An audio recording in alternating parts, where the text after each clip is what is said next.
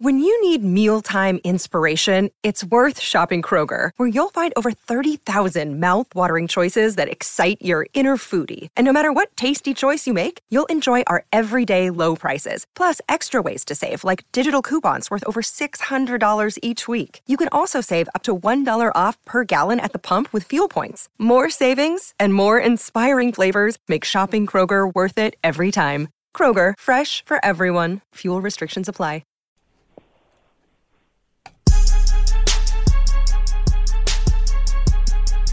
For SEN America, this is the SEN NBA podcast.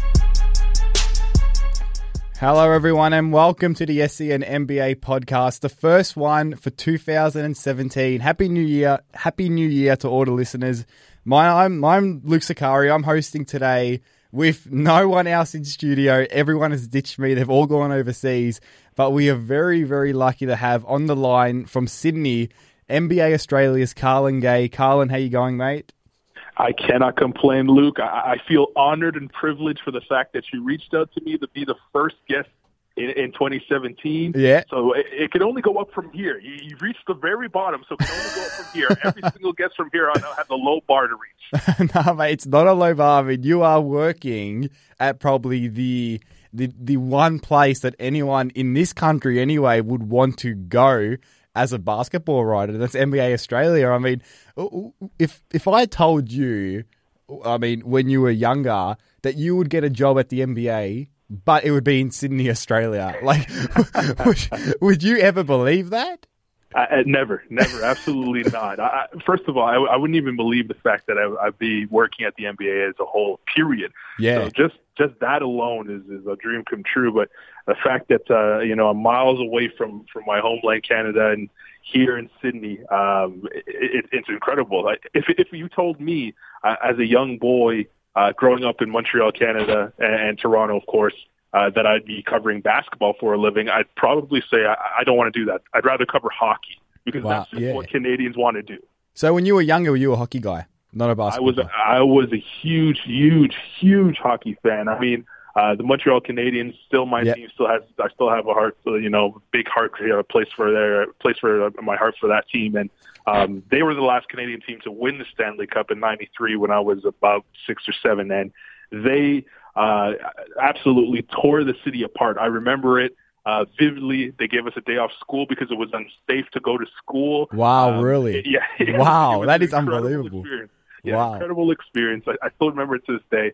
The parade, obviously, the days after. It was a great time to have a championship. Well, anytime you could win a championship in the city and have everybody, rally around that. So you get all these closet fans that, never follow the sport at all of a sudden become the biggest fans of the team in the world just because of their area code or their postcode.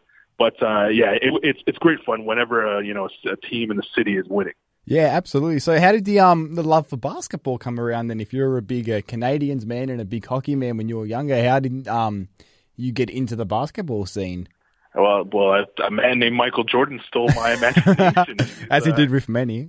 Yeah, I mean, the greatest of all time, in my opinion. And, I mean, he, along with, the great NBA games, and we only used to get NBA games once a week back then. There was no such thing as a league pass. Yeah. The Raptors weren't even a thing. No, they weren't. Either. No. Yeah, so for me, my team was always the Lakers. They would always come on after the Bulls game. So we'd have the doubleheader on NBC in North America, and that would always feature, the Chicago Bulls against whoever else. It would always be the Knicks or someone in the East, and then in the Western Conference game would obviously be the Lakers and Portland or Seattle at the time. Whoever else would be there, and the Lakers were my team growing up. But then the Raptors came. Yeah, absolutely. That just changed everything because now there was a team. The closest team to Canada at that point would be Cleveland. Cleveland's only about, a couple-hour drive, and Boston's pretty close to Montreal, where I grew up. Boston's about a 5-hour drive outside of Montreal. There's still actually a lot of Celtics fans in Montreal just because it's the same distance from Montreal to Boston as it is from Toronto to Boston, so driving-wise. So still a lot of Celtics fans in Montreal. But that being said, the Raptors came and it changed everything because now it was real that there was a team. You could go to a game. You didn't have to cross borders to do it. It was in your own backyard. So that changed everything. Yeah, and you can see it now. I mean, the success of the Raptors, obviously winning games is one thing, but their home games are an absolute spectacle to see. In the playoffs, of course, they call it Jurassic Park outside the stadium there where the fans gather. It's something to see because the entire country can gather around this one team and support them, it's pretty awesome to see. Yeah, it is. It really is. It's taken a while to get to this point. Yep. Where everybody's embraced Toronto as the Canada's team, and there was a time where the Raptors were in purple and black, and people were saying that that's not Canadian. You got to go with the Canadian colors, so they switched to jersey colors, and we had the whole rebrand. But now with the team, and you know what, it helps that they're winning games. Helps that they're that always helps. So now with everything happening, and you have a legit star who didn't leave when he had the chance to leave, and that's been Toronto's downfall. We've had Vince Carter, and that obviously took over Canada when he was there, but then he left, and then we had Chris Bosh, and that he took over for a time, but then he left as well. And even before that, we had Damon Stoudemire. We started with Damon Stoudemire really, and then he left, but DeMar had the chance to leave and didn't leave. So this is the first kind of guy of Toronto's own that they could call their own, and he could finish his career there as a Raptor for the entire time, not leaving in his prime like some of the other guys have. Yeah, he could. So how did you get down to Sydney then? How did that opportunity arise with NBA Australia, considering your background? Well, I actually didn't come down here for NBA Australia. I came down here for love, I guess I could call it. My missus here, she's Canadian as well, but she had an opportunity to go to school here in Sydney, and the distance was far too hard on the relationship. So I made a decision at that time, and I left Toronto where I was working, and I at TSN Radio and doing stuff with NorthPoleHoops.com, which is a Canadian basketball website, and decided to pick up and leave and come to Australia. And when I got here, I was quite happy with the fact that there was a strong basketball culture here. And I actually had known that leaving Canada. I knew I was coming here to a place that had its own league. I knew I was coming here to the number one market in terms of league pass sales. So I understood that there's a lot of basketball fans here in Australia, but I also wanted to try something new and maybe give it a chance. And I didn't plan on staying here beyond 6 months, but here I am now, coming up on my 2-year anniversary of being in this country. And I really appreciate the fact that the opportunity arose for me to get started here in NBA Australia, and it's definitely changed my life. And this is now home. This is really now home, Luke. Yeah, well, it's a great story. I mean, it's one that probably not a lot of people have heard, but for someone to come down from not even being a true basketball fan, being a hockey guy growing up in Canada when the Raptors weren't around, then the Raptors come around, then you come down to Sydney and they're at the NBA. It's a pretty incredible journey, but moving on, there's been some big news over the last 24 hours in the basketball world. It's literally hasn't turned the league on its head. Like, it's not like it was a superstar being traded, but Kyle Korver heading off to the Cavs. Now, as of this recording, it's not like officially official, but it's going to happen. Korver's admitted to it. You saw Paul Millsap talking about it the other day. I mean, the exact details are still sketchy, but it's going to be along the lines of Cleveland giving up a highly protected 2019 first-round pick, Mike Dunleavy, Mo Williams. So they're really not paying that much. You could argue if Korver is worth a first-round pick, but then again, it is highly protected. And this is what you do when you've got LeBron James in your team. You just go out and get the best fit possible. I mean, this is scary. Like, you look at Cleveland, they're already one of the best three-point shooting teams, and they create such good looks. And now you add Kyle Korver to the mix. Like, how are you going to defend this team? Like, imagine rolling out a lineup of something like Irving, and you have J.R. Smith, you can have LeBron. You said you have Korver instead of J.R. Smith. You can have LeBron, Channing Frye, Kevin Love. I mean, there's so many options. I mean, this team, it's going to be hard to defend now. It was already hard to defend. It's going to be almost impossible. Yeah, that's the thing here. The rich really get richer in the NBA. I mean, money finds money. LeBron James obviously the team understands that the Golden State Warriors made the biggest move of the offseason, maybe in the past 5 years, when they picked up Kevin Durant and really didn't lose any of their core guys. So they obviously lost guys like Bogut and some other key pieces off the bench, Mo Spates. But getting Kevin Durant really essentially for Harrison Barnes may be the biggest move in the last 10. I could probably even stretch it to 10 years. Maybe ever. You could stretch it to ever, considering the circumstances behind it and the backstory. Yeah. So, I mean, Cleveland obviously had to answer, and the question was when they would answer. And this has come about. Atlanta's obviously in a situation where they do understand that this is probably not a championship year for them. So why not rebuild in a year where the draft is supposed to be really, really strong? We're not talking about a top-heavy draft here. We're talking about you can get a steal in the 20 so-odd picks that could be a foundation for building your franchise. And the Hawks are jumping to the gun, before everybody else. Trade season only really opened up a couple of weeks ago, and here they are making the move. And, but I think the sneaky winner in this whole thing, we talk about Cleveland offensively and what they'll do, but the sneaky winner in this whole thing is the Blazers, because the Blazers needed to facilitate that trade by becoming that third team. They now have 2 picks in this first round, Luke, in 2017, and which is supposed to be a very strong draft. So obviously the Blazers are not having the season they wanted, but this is a plus for them to build. They have the 2 cornerstones for their franchise. They have a guy named Festus Ezeli who obviously hasn't played this year, but he's a piece that I think defensively would help them huge when he does come back in eventually. And it may not be this year, but it could be next. But they're setting themselves up to be, in the running to eventually take down Golden State. Because, to be honest with you, Golden State's window isn't going to be open forever. They're going to have to pay some guys, and the Blazers may be able to strike when that happens. Yeah, and it's an interesting point. I hadn't really thought of the Blazers angle. I kind of just overlooked it, but it's an interesting point because they've got a roster that you're probably seeing it more this year than last. It has considerable gaps, and it is flawed. They need pieces, Their defense is just horrible. The Evan Turner signing has been awful.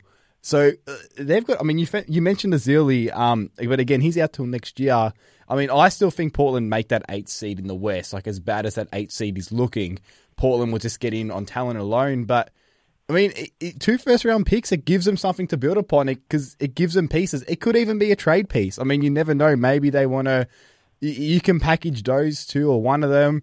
You can figure out, is McCollum the guy to pair with Lillard? There's a lot. You can do a lot if you're Portland with those picks, as opposed to just selecting someone. Draft guys who sit there and play NBA 2K17 or any video game and try to GM their team to a championship, their mouths are watering by the tools that what Portland have. They have a lot at their disposal because, like you said, they're not a bad team. It's not like Portland doesn't have a chance to make the playoffs. Yeah, and then, they've underperformed, but I think they still make the playoffs.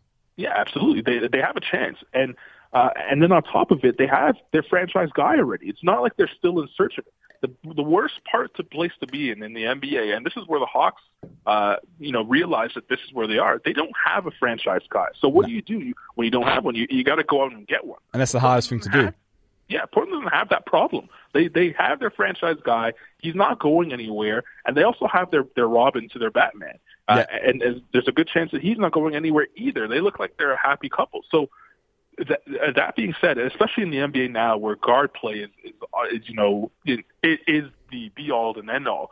They have 2 of the best guards that you can have in the Western Conference. So really, they just have to have pieces around them. So when they're drafting with these 2 picks, they're not looking for franchise players. They're looking for guys to come in to do specific things, and that's a very strong position to be in when you're talking about bringing in rookies who you expect to make an impact. Because let's face it, you can have a lot of Joel Embiid, and he's Ben Simmons and guys like that when you pick them at the top of the draft, but you're asking them you're putting too much on their shoulders, essentially. Yeah. You're asking them to do everything. You're asking them to pull you out of the grave and get you to the promised land. Portland's not going to be asking their rookies to do that. And then, like you said, if they want to, they can package those things and get it. What if they get a Boogie Cousins? What if that's, if that's an option to them? Then we're talking about Portland. Forget about 8th seed. We're talking about Portland maybe even vying for the 1 seed. There's so many options here for Portland. I think they're the biggest winners of this trade. Yeah, that's an interesting point. And going back to the Cavaliers, it got me thinking. Obviously this Korver move, it's going to increase their offensive proficiency by a whole lot because of the obvious reasons. But I think defensively, Korver can help because he's a guy, like, he's not very athletic or he's not going to be able to stay in front of guys for 48 minutes by any means, but he doesn't make a lot of mistakes. You know, he's very attentive on the defensive end. He'll be in the right spots. He doesn't get beaten off the ball a lot. I mean, he can help. It's not like you're bringing him in as a liability on the defensive end. So, like, he's another guy that when they go up against Golden State, like, as we presume will be in the finals, you can have him out there against that def lineup, you know? He can guard Andre Iguodala for a little bit. Like, he can just stand next to Iguodala. I mean, he can stay out there against Golden State. I mean, that was the biggest question with Kevin Love, was can he play against Golden State? I mean, he had the biggest plus-minus in Game 7 of the finals, and he was productive on Christmas Day. So I feel he's got a role against them, because that's really the biggest question if you're playing for Cleveland is, well, can you play against Golden State, right? Because that's the one team you're building this team to beat. I think Korver can. Exactly right. You're exactly right. That is the one team that you're really building to beat. But I think this would be the first time we disagree, and I hope it's the last, because I don't know. I don't know if I truly trust Kyle Korver on the defensive end. Like you said, he's not a defensive line. He's not a turnstile. He's not going to just allow people to score on him, willy nilly. But the bottom line is this: when you're playing Golden State, and you're playing that death lineup.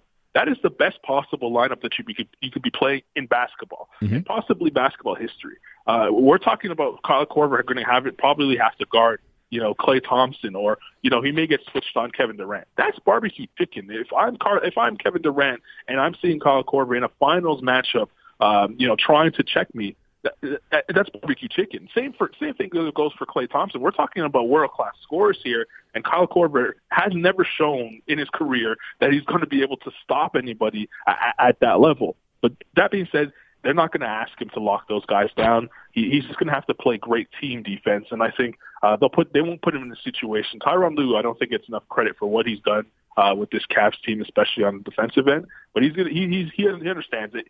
Korver's coming in here to shoot, so you're just going to have to hide him defensively for a couple possessions, and that's not going to hurt anything. So they're really bringing him in for the offense, and that's huge. The other thing, LeBron came out and said that they need a backup point guard. Yeah. I think when they shipped out Mo Williams, this is probably not going to be the last deal that we see the Cavaliers a part of. So that's going to be the interesting one for me. That's going to be the one that really pushed them over the top. I don't think that this Korver deal pushed them over the top to beat Golden State. That being said, I'm not saying that I haven't said that the Cavaliers would win the championship if they were to meet, but I don't think that this guarantees them a championship with this Korver move. I think that it made them a little bit better, but not by much. Yeah, would what Korver provides offensively outbalance what he doesn't provide defensively in your mind? I mean, against Golden State, with Korver providing the extra floor spacing and probably you'd say, I don't know, 2 to 4 more 3-pointers a game, so nearly about 10 more points. Does that outbalance any deficiencies he brings defensively against Golden State? Well, for me, the thing is you can only play 5 guys at a time. So who do you take off? I mean, you have Kyrie, LeBron, and Kevin Love. Those 3 guys are going to play on the floor. It's just a matter of who else could add to that mix. I think bringing in Korver just gives you another option, because obviously you need the shooters, but it's just a situation where he just gives you another option where you can bring a shooter. Let's say JR's cold one day. Say Channing Frye's not, he doesn't bring it every night. Korver could come in and give you that quick 15 points and really change the game. I think that's why you bring Kyle Korver in. I don't think you bring him in to play a set amount of minutes. I don't think he's going to be in, a rotation where he's getting, 15 to 12 minutes every game. I think it's going to be very situational, especially in the playoff time, come playoffs. So whether or not Korver gets the minutes over JR or over Shumpert, because it's really going to depend on A, is he going to be able to hit that shot and knock it down frequently, and B, how they find a way to really hide him defensively, because they don't have Birdman Anderson anymore, who they were depending on, I'm sure, to give them at least 5 to 7 minutes in the playoffs to really protect the rim. So who's going to really be his defensive backbone in Cleveland, so to speak? You're already asking LeBron to do a lot. Kyrie's not, the greatest defender in the world. Kevin Love's not the greatest defender in the world, and neither is Kyle Korver. So you have already 3 guys really that can't lock anybody down, and then you're asking LeBron to really cover up their mistakes, and maybe Tristan Thompson to cover up their mistakes. That's a lot a lot of pressure to put on two guys on the defensive end when you're talking about a team that's been scoring, 5,000-6,000 points a game in the Golden State Warriors if they were to face each other. Yeah, well, I mean, Ty Lue, I'm pretty sure he said it this morning that Korver will be coming off the bench. So they're not going to insert him straight into the starting lineup. And you think about it now, the Cavs have also found a guy in DeAndre Liggins who can play rotational minutes. I mean, do you want to play him Liggins in the playoffs, in the finals? Probably not. So I think Korver, it gives them, like you said, it's another option. It's an option that if you told me at the start of the season that the Cavs would end up with Korver and would only lose Mike Dunleavy and Mo Williams, who hasn't even played because of whatever. I don't even know what's happening with his contract anymore. It's a really weird situation. I literally lost track, but he's not playing. And a heavily protected 2019 first-round pick, I would say, you know what? Like, that's a good deal. I mean, Korver isn't the same guy when the Hawks were 60-win. When the Hawks were a 60-win team, Korver was the guy that a lot of coaches were scared of. They're like, we got to stop him. He's not like that guy anymore where he's going to almost be a game-changing presence. But if you think about the looks that LeBron James generates for his teammates. I mean, like, they've made Channing Frye, who was pretty much forgotten before he came to Cleveland, a legitimate weapon. Like, a legitimate weapon on the offensive end. Now with Korver, he's already a legitimate weapon. You're bringing him in, and it's almost going to create the same kind of looks. Now, like, obviously you're not going to leave Korver wide open, but you're not going to leave LeBron open. You're not going to leave Irving open. You're not going to leave Love open. Like, so someone's going to be left open with these looks. So to me, like, I can't think of a better way to say, but Cleveland with this deal will just get, I mean, do they get better than Golden State? I don't know. I think they can beat Golden State even without Korver, so it definitely increases the chances. But I just keep going back to the offensive end and think this team's going to be so much harder to stop. I mean, honestly, if the Cavs and the Warriors play in the finals, we could see two of the best offenses nearly ever. Like, those games could be like 120 to 120 each. Now, obviously, the defense goes up in the finals and things get tighter and you miss more shots because, I don't know, nerves maybe, and it's a tighter game. It is in the finals and the playoffs. But if you put these two offensive juggernauts out there, Cleveland isn't great defensively. Golden State are probably playing better defense now than they were at the start of the season. But you put these two teams out there for 7 games, there's going to be a lot of points. A lot of points are going to be scored. There's going to be some entertaining basketball games. Yeah, I think you said it best just now. If you list what the Cavs really gave up to get Korver, and you think to yourself that what they gave up is really nothing. Dunleavy didn't play all year. Mo Williams is not the Mo Williams of old. And the draft pick that they end up giving up is not going to be anything special. You're going to be getting it at the bottom of a round. And to be honest with you, if they had used that pick themselves, that player would be sitting on the bench for a couple of years or maybe in the D League or somewhere because there's too much talent on the roster, and they'd probably rather sign a veteran to take that roster spot. So, and you get Korver instead, who may or may not play. He could come in and not play. He could come in and play one game in the finals. He could come in and play 10 minutes in the entire playoff. But he's another weapon, as you mentioned. He's just one other guy that now, if you're Steve Kerr or if you're Greg Popovich or even Doc Rivers or whoever else makes it out of the Western Conference Finals, he's one other guy that you now have to sit through, tape of watching him get his shots off, because he's going to be someone that you're going to have to pay attention on the floor, because every basket matters in the finals and the playoffs. And even he could be a decoy as well. It's just one other guy that, even if he's not going to be able to shoot in the clip that he had been shooting in that 60-win season, he does create space now for LeBron to be able to maneuver. And that LeBron's obviously found a way his entire career to make something out of nothing, meaning that the defensive have always keyed on LeBron, and he still puts up his numbers. There's no way you can stop him. But if you give him, an extra, inch on the floor to find something to get to the tin or something like that, that's just a plus for him. He's something special. He's the best basketball player that we've seen since Michael Jordan. And I'm a big Kobe Bryant guy, huge Kobe Bryant guy. And I'm admitting that I don't think there's anyone that has been as good as LeBron James has over the last 10 years. So when you play with an elite talent like that and you give him tools, they always find a way. Yeah. So it's just simple as that. And it's interesting as well because you think about the looks that Korver got in Atlanta, and that was a lot of off a lot of back screens and pin downs. It was a lot of off-ball actions getting those looks. Playing with not great talent in Atlanta, or good talent, but not great talent in Cleveland. All those off-ball actions, he's not going to need them to get his open looks. Like you mentioned there with LeBron.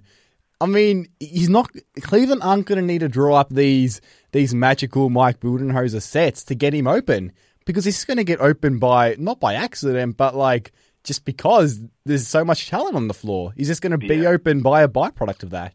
We're talking about Cleveland as if they just have LeBron James, but they also have Kyrie Irving and Kevin Love as well, which opens up the floor even more. So, I think Korver's going to realize when he gets to Cleveland how easy the game can be. He's probably had a tough time his entire career, really, to get his own shot off, running around screens and being the new version of Rip Hamilton, running around the court and having a guy chase him. Where now he could stand on a point on the floor and his man will leave, and then all of a sudden he becomes wide open. And I don't think he's ever played in a system. It's not even really a system. It's just going to be basketball. Where he can, uncover just so easily without even having to move. That's going to put some years on his career, to be quite honest with you. I mean, look what it did for Mike Miller when he was in Miami. Look what it's done to Richard Jefferson to a lesser extent. Oh my gosh, Richard Jefferson he's unbelievable. Exactly. On guys still. So I guess LeBron is the new guy that he's extending careers. And to be honest with you, Kyrie's brought his game up to another level. So Korver is going to get there, and he could talk about being sad about leaving Atlanta, but let's be honest, okay? Let's be quite honest. I understand that Cleveland is not the most prettiest city in the world to live in. I probably pick Atlanta, every day out of the week to live in rather than Cleveland. But if you want to win a championship, and you want to do it as the easiest way possible, work smart, not hard, go to Cleveland. So stop this Atlanta stuff. Stop being sad about it, Kyle Korver.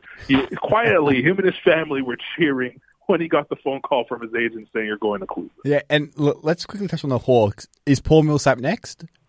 That's the thing. Well, it could be even Tim Hardaway Jr. I'm seeing reports of Tim Hardaway Jr. possibly being on the move this morning as we record this. So Millsap, to me, I think if they move him, it's clear what they're doing here. It's clear that they are looking to start from scratch. A lot of people, I have it close to home because being a Toronto boy and Toronto fan, a lot of people are expecting him to be in Toronto already before Korver even moved. But for the Raptors, I say it's a pretty unpopular opinion. I'd say stay put. You're in a situation where even if you got Paul Millsap, and depending on what you had to give up to get him, you're still not going to be better than the Cleveland Cavaliers. So why mortgage the future for a possible 6-month stay with her, or even less than that, with Paul Millsap? Millsap's going to be a free agent. There's no guarantee that he's going to re-sign in Toronto. And even if he does give you that guarantee to re-sign in Toronto, you're still not he's 31. You're still not guaranteed that this guy is going to, bring you over the top. The Cavaliers are that much better than the Raptors that it's going to take more than Paul Millsap and even Boogie Cousins to get them over the top. So I would stay put and just stay the course. Continue to build your team the slow but surely way, which Masai has been doing since he's got there. He's only made 2 in-season trades since he's been there. So and it wasn't huge trades. It was the Rudy Gay trade that ended up getting Patrick Patterson, and then they traded Austin Day to the Spurs, which no one remembers that either team had got Austin Day. So Masai's not a guy that's going to jump just because people say that sources are out there that he's going to, Paul Millsap is on the loose. If he was going to get Paul Millsap, I think he probably would have already gotten him, to be honest with you.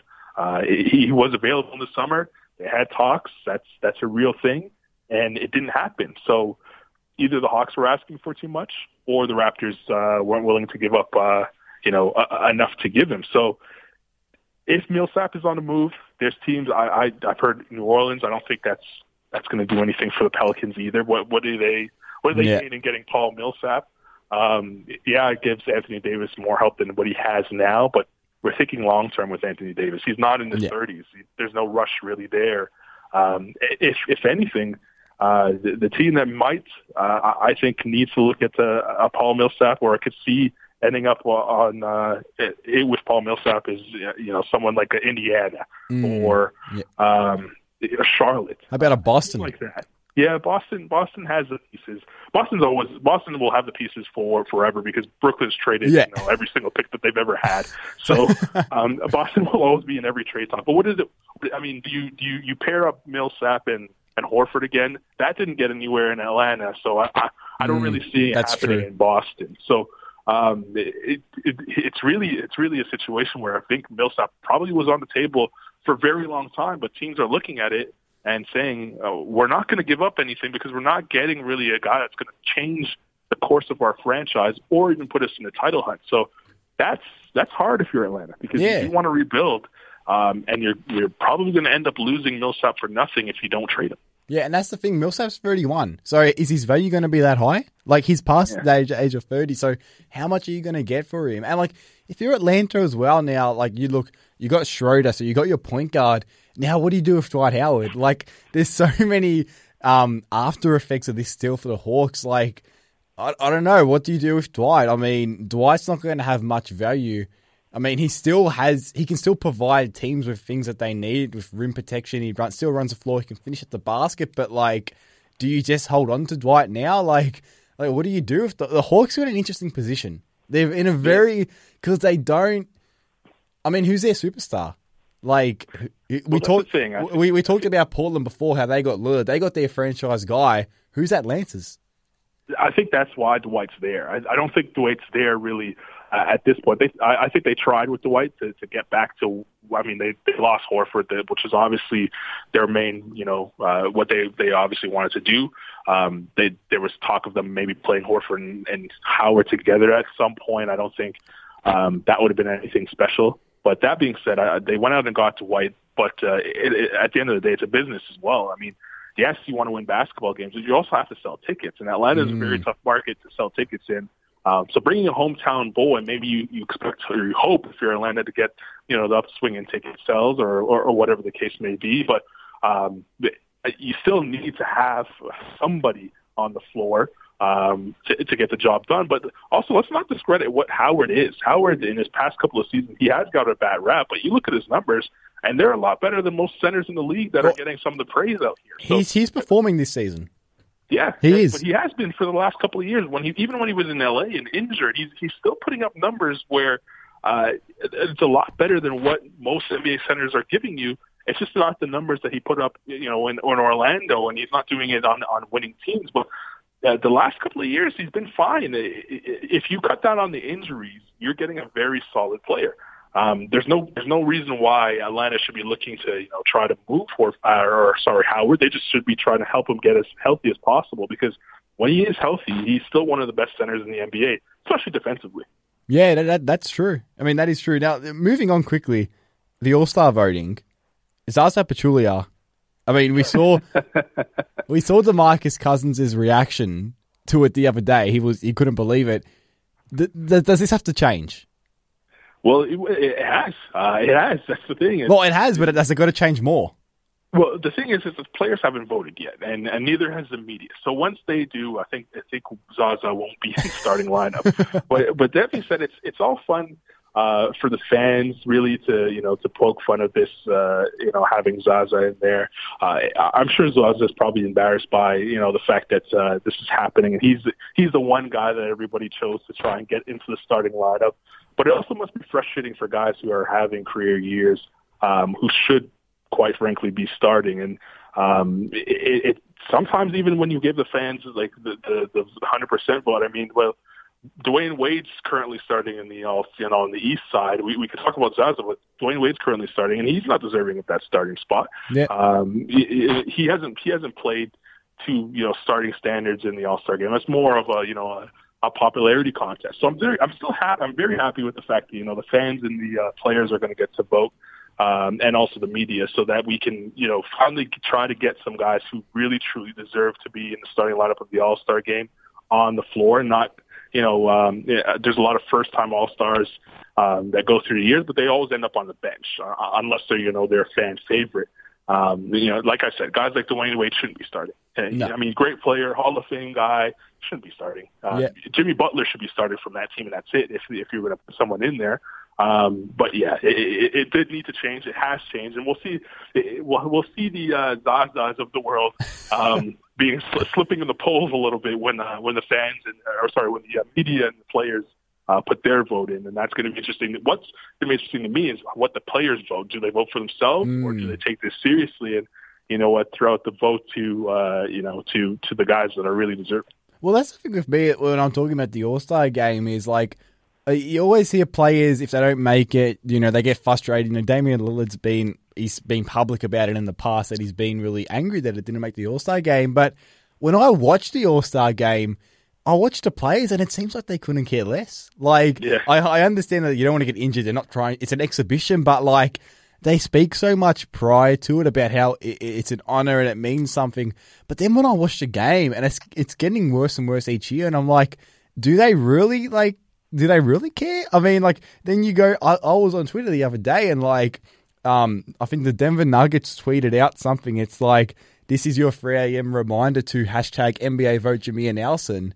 And it's something it's just like, is this, I mean, I understand the humor in that. I understand it, but like, does that hurt the prestige of the All-Star game? Or like, when you just have stuff like that, just going on Twitter at the middle of the night. I mean, I know it's a joke. I understand that, but people always want to say they want the All-Star game to be more serious. I mean, is this making it? To me, it's almost becoming, not a joke, but it's just becoming more of a fun thing to do, as opposed to like, these are the best 30 players from each conference this season. You know what I mean? Well, yeah. Well, I think that's what the All-Star game should be anyway. I don't think it should be a serious event because it shouldn't be. But the last thing you'd want is if you were, let's say, the Cleveland Cavalier fan, LeBron decides to go, full tilt and ends his season, in the All-Star. Yeah, no, I don't think we should be not going full tilt, but maybe just a little bit more. Like, I don't know, I'll watch it now and it's literally like they just stand there and just watch each other play. I mean, I don't know. Maybe, I don't know. People enjoy it, so. Yeah, the thing is it's street ball. It's still, it's a fun game, and what I think it is for the players that get voted onto the team and brought onto the team, even though it may look like they're sleepwalking through the game, I think it's a great privilege for them to go as one of the 24 best players in the world, really, just to play in this game. And on top of that, you learn so much from the guys that say you're a first-time All-Star. I remember when Lowry made the All-Star team his first year.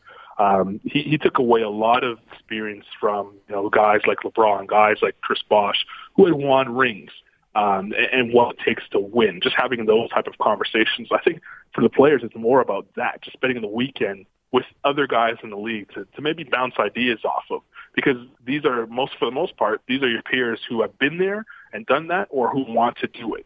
So it's good to see them get the knowledge that because I mean, going around with your team, you sit around with your team for 82 games a year. There's only so much Lowry can talk to DeRozan about. They've only reached a certain, they've only reached a certain level. They've only reached the conference finals once. They haven't played a finals game in their life. So to listen to LeBron talk about what it takes, what the hard work they put in takes to, or even talk to Paul George about being in a Game 7 of an Eastern Conference final and not making it back to the playoffs a couple of years later. Those type of stories, I think that's what they take away more than actually being in the game. And that's always good. As if you're a fan of a team and you get an All-Star there, you always see that All-Star comes back with a certain level of swagger that he probably didn't have before he left. Yeah. Because then that's when they realize that, hey, I'm just as good as everybody else in this league. And that's really what, for me, watching the Raptors, it changed there when Lowry went to the All-Star game. That's really when they started to go to a different level.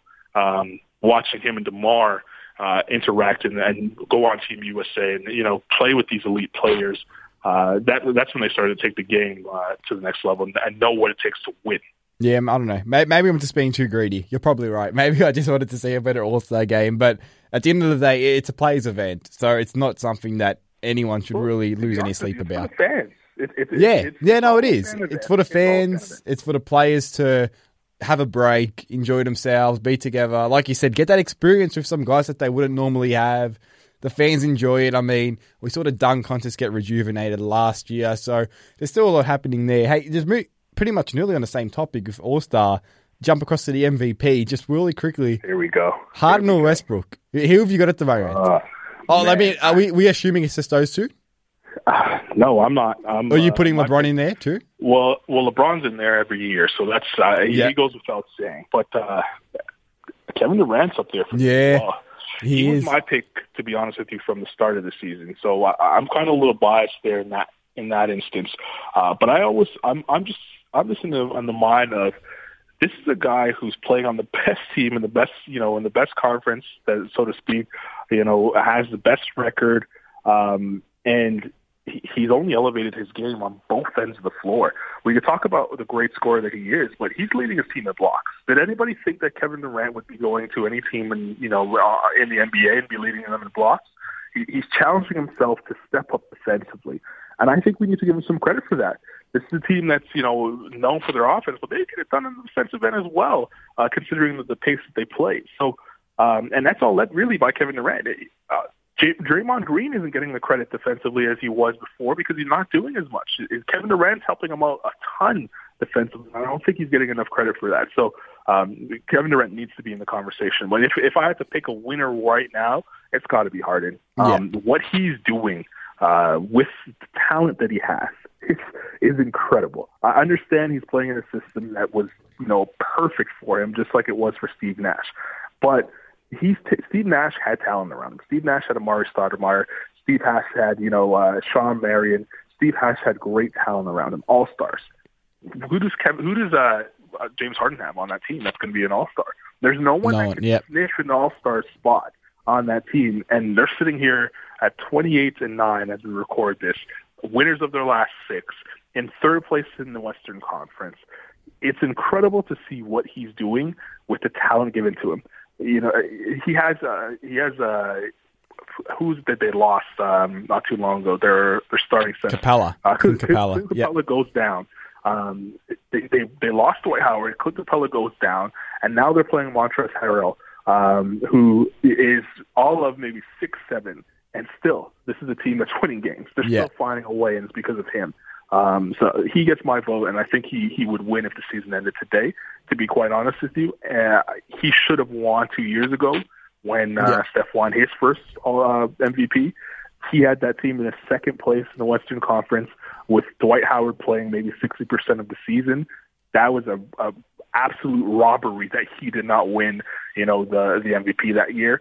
So I think everyone will make up for it by giving it to him this year. Yeah, no, I mean, Harden's my pick. I remember we did a podcast prior to the season, and a couple of my co-hosts were saying, we're having a discussion about, I think it was the time when the first odds for the MVP came out during the offseason from Vegas or something like that, and I was looking for him, and Harden was like down the pecking order, and I said, you know what? He's a guy that could win the MVP just because I felt coming in that the Mike D'Antoni, James Harden relationship was almost made in heaven. Like, it was perfect for one another.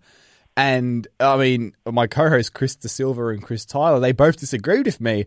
And they actually said Kawhi Leonard. They said, and then I made a statement. I said, James Harden has a better chance of winning the MVP than Kawhi Leonard does. And they couldn't believe it. But I think now, Harden's been unbelievable.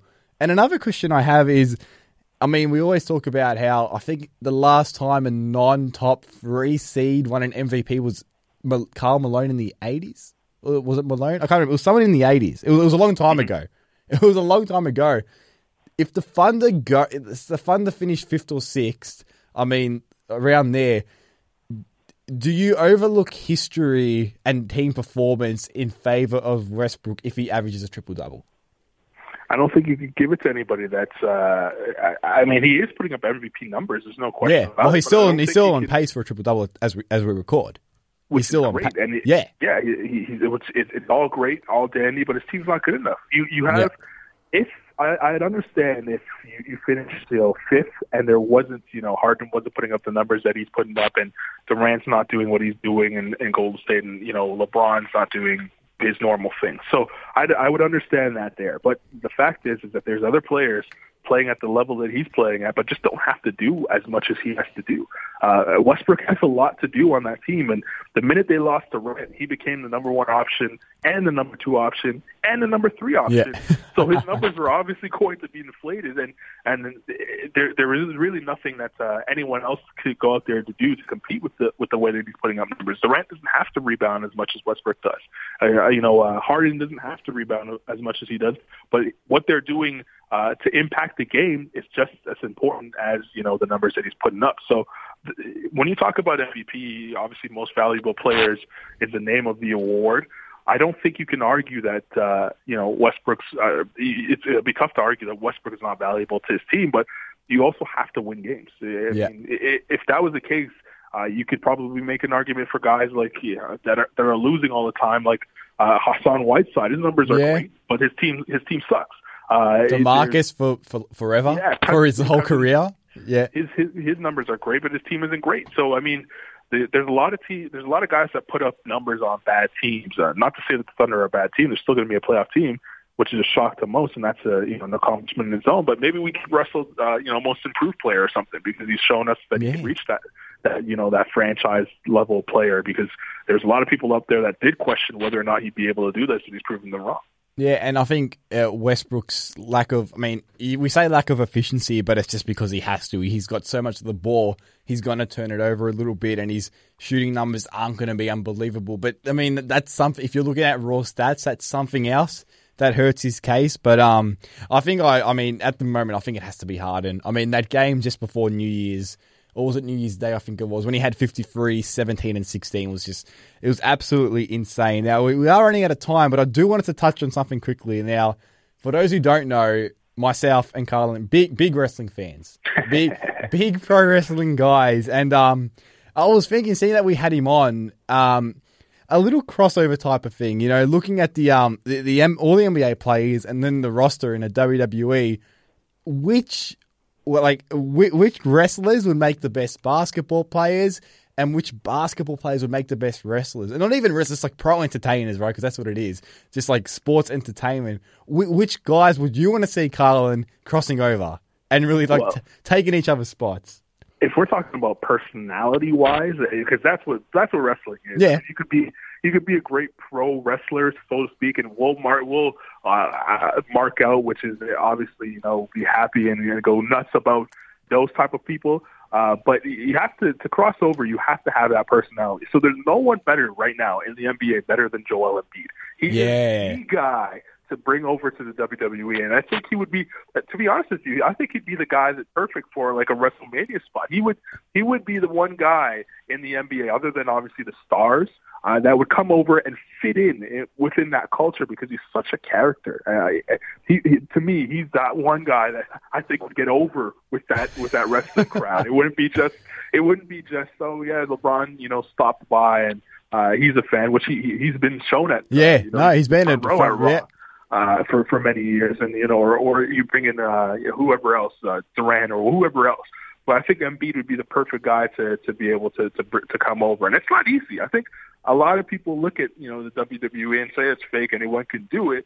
But until they get there, and we have actors who come over and fail at getting over with the WWE audience, because it's a different style of acting. That we expect as wrestling fans. And I think Embiid has a little bit of it in. Yeah, no, that's true. I mean, maybe another character, we touched on him before, but how about Westbrook? I mean, imagine he's ring gear.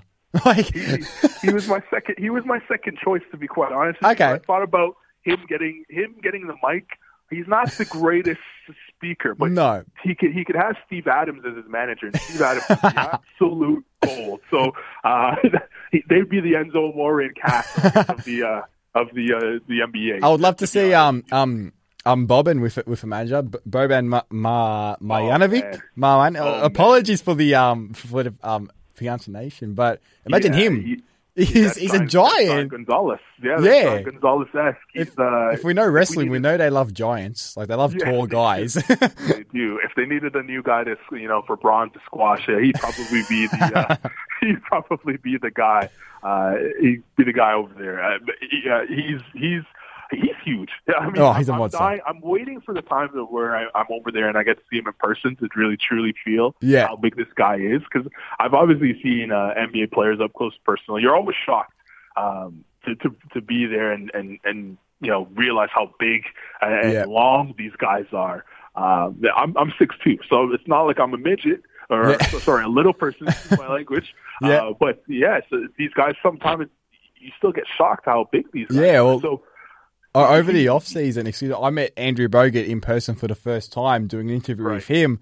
And when I shook his hand, I almost got scared. I'm like, oh my gosh. I knew you were over 7 foot, but it's so cliche to say that you looked up to him, but I legitimately had to put my head almost at a 90-degree angle, looking up just to looking into his eyes when I said hello. I was like, oh man, I was like, wow, this guy's a monster. Yeah. He's huge. I don't think the general public really understands. Nah, unless you meet him in person. And when we say that, it's not even sitting in the second level and watching him on the court. You literally have to be standing next to them. Yeah. Or on on the same level as them. It's unbelievable. They're huge. Yeah, it really is. It really is. Yeah, these guys are and we could go to say the same for pro wrestlers. Some of these pro wrestlers are massive. Had the chance to go to obviously NXT. I know you did in Melbourne, but when it was here in Sydney, and I was lucky enough to have pretty decent seats, so sitting third row, and they some of these guys were pretty big. There was guys where I was looking at, I was like, wow, these guys are Cien Almas, for you really hardcore wrestling fans. That guy is huge. I don't think people realize how big he was. I must have said 3 times that, holy, this guy's massive. Yeah, no, it's true. I mean, I think my one of my mates' dads, he sort of Big Show once at the airport. He works at the airport. Oh man, he sort of Big Show, and he was just he was in awe. He literally could not believe it. That guy. Oh man. I can't even. There's some tall people out there. Unfortunately, Colin, we've actually gone overtime, which it usually happens on this podcast, so it's not that big of a deal. But I appreciate your time, to come on. I really do. Where can we find all your stuff? Yeah, absolutely. You can find me on Twitter at @TheCarlinGay, and of course, NBA Australia is the home for all our content, basketball wise, and I'm sure everybody that listens to this podcast goes there, whether I'm working there or not. So that's the place to be. The main thing here is that we obviously want to reach out to as many fans as we can, and we do that through Facebook Live every Wednesday, and that's 3 p.m. Eastern Standard Time. So yourself and Benyam, is it? Myself and Benyam Kadane. Yep. Benyam's the man. I mean, he's him and me. I've only really met him since I met him in November. I met him at a draft teleconference in June. He's awesome. Great guy. He is. Great guy. He really is. He really is. Everyone told me before he got here that he's a great guy, and my expectations were so high of him. And when I did meet him, he met every single one. He's really a joy to work with. We haven't had any issues with anything. He really is. I can't say enough about how great it is to have. If you're listening, Benyam, here's your plug. This was not planned. This just happened. No, absolutely. I don't even think he knows that I'm doing the show. So this is not anything. This is not anything that I wouldn't say about him to his face. And definitely, obviously, I'm saying it behind his back. But he's obviously a true joy to work with, and he does have opinions on basketball that I don't always agree with, but it makes sense. So that's what you get on Facebook Live with us. We may not always agree, but you're going to agree with one of us. Yeah, and you hope anyway. It's probably going to be with Benny. He's a little bit more. He's a little bit more sane when it comes to his basketball opinion. Well, again, I really appreciate you coming on, Carlin. Maybe in the future you come on again soon. If my co-hosts ditch me again to go overseas and do whatever they're doing over their nice January holidays while we're in here in the studio. Nice. Yeah, just grinding it out in the studio. Season to just up and leave. Yeah. And head overseas. These guys, I don't want to get in anyone's pockets, but they must be making the bucks down there. I gotta go talk to my boss and see what's happening here. Well, mate, we look forward to following all your stuff for the rest of the season. There's a lot of basketball to watch. There's a lot of stuff, a lot of intriguing stuff in the NBA world at the moment. And thanks for coming on, mate. I appreciate it, guys. Appreciate it. To keep up to date with the latest American sports news and interviews from around SEN, follow SEN America on Twitter at SEN America and on Facebook at facebook.com/SEN America.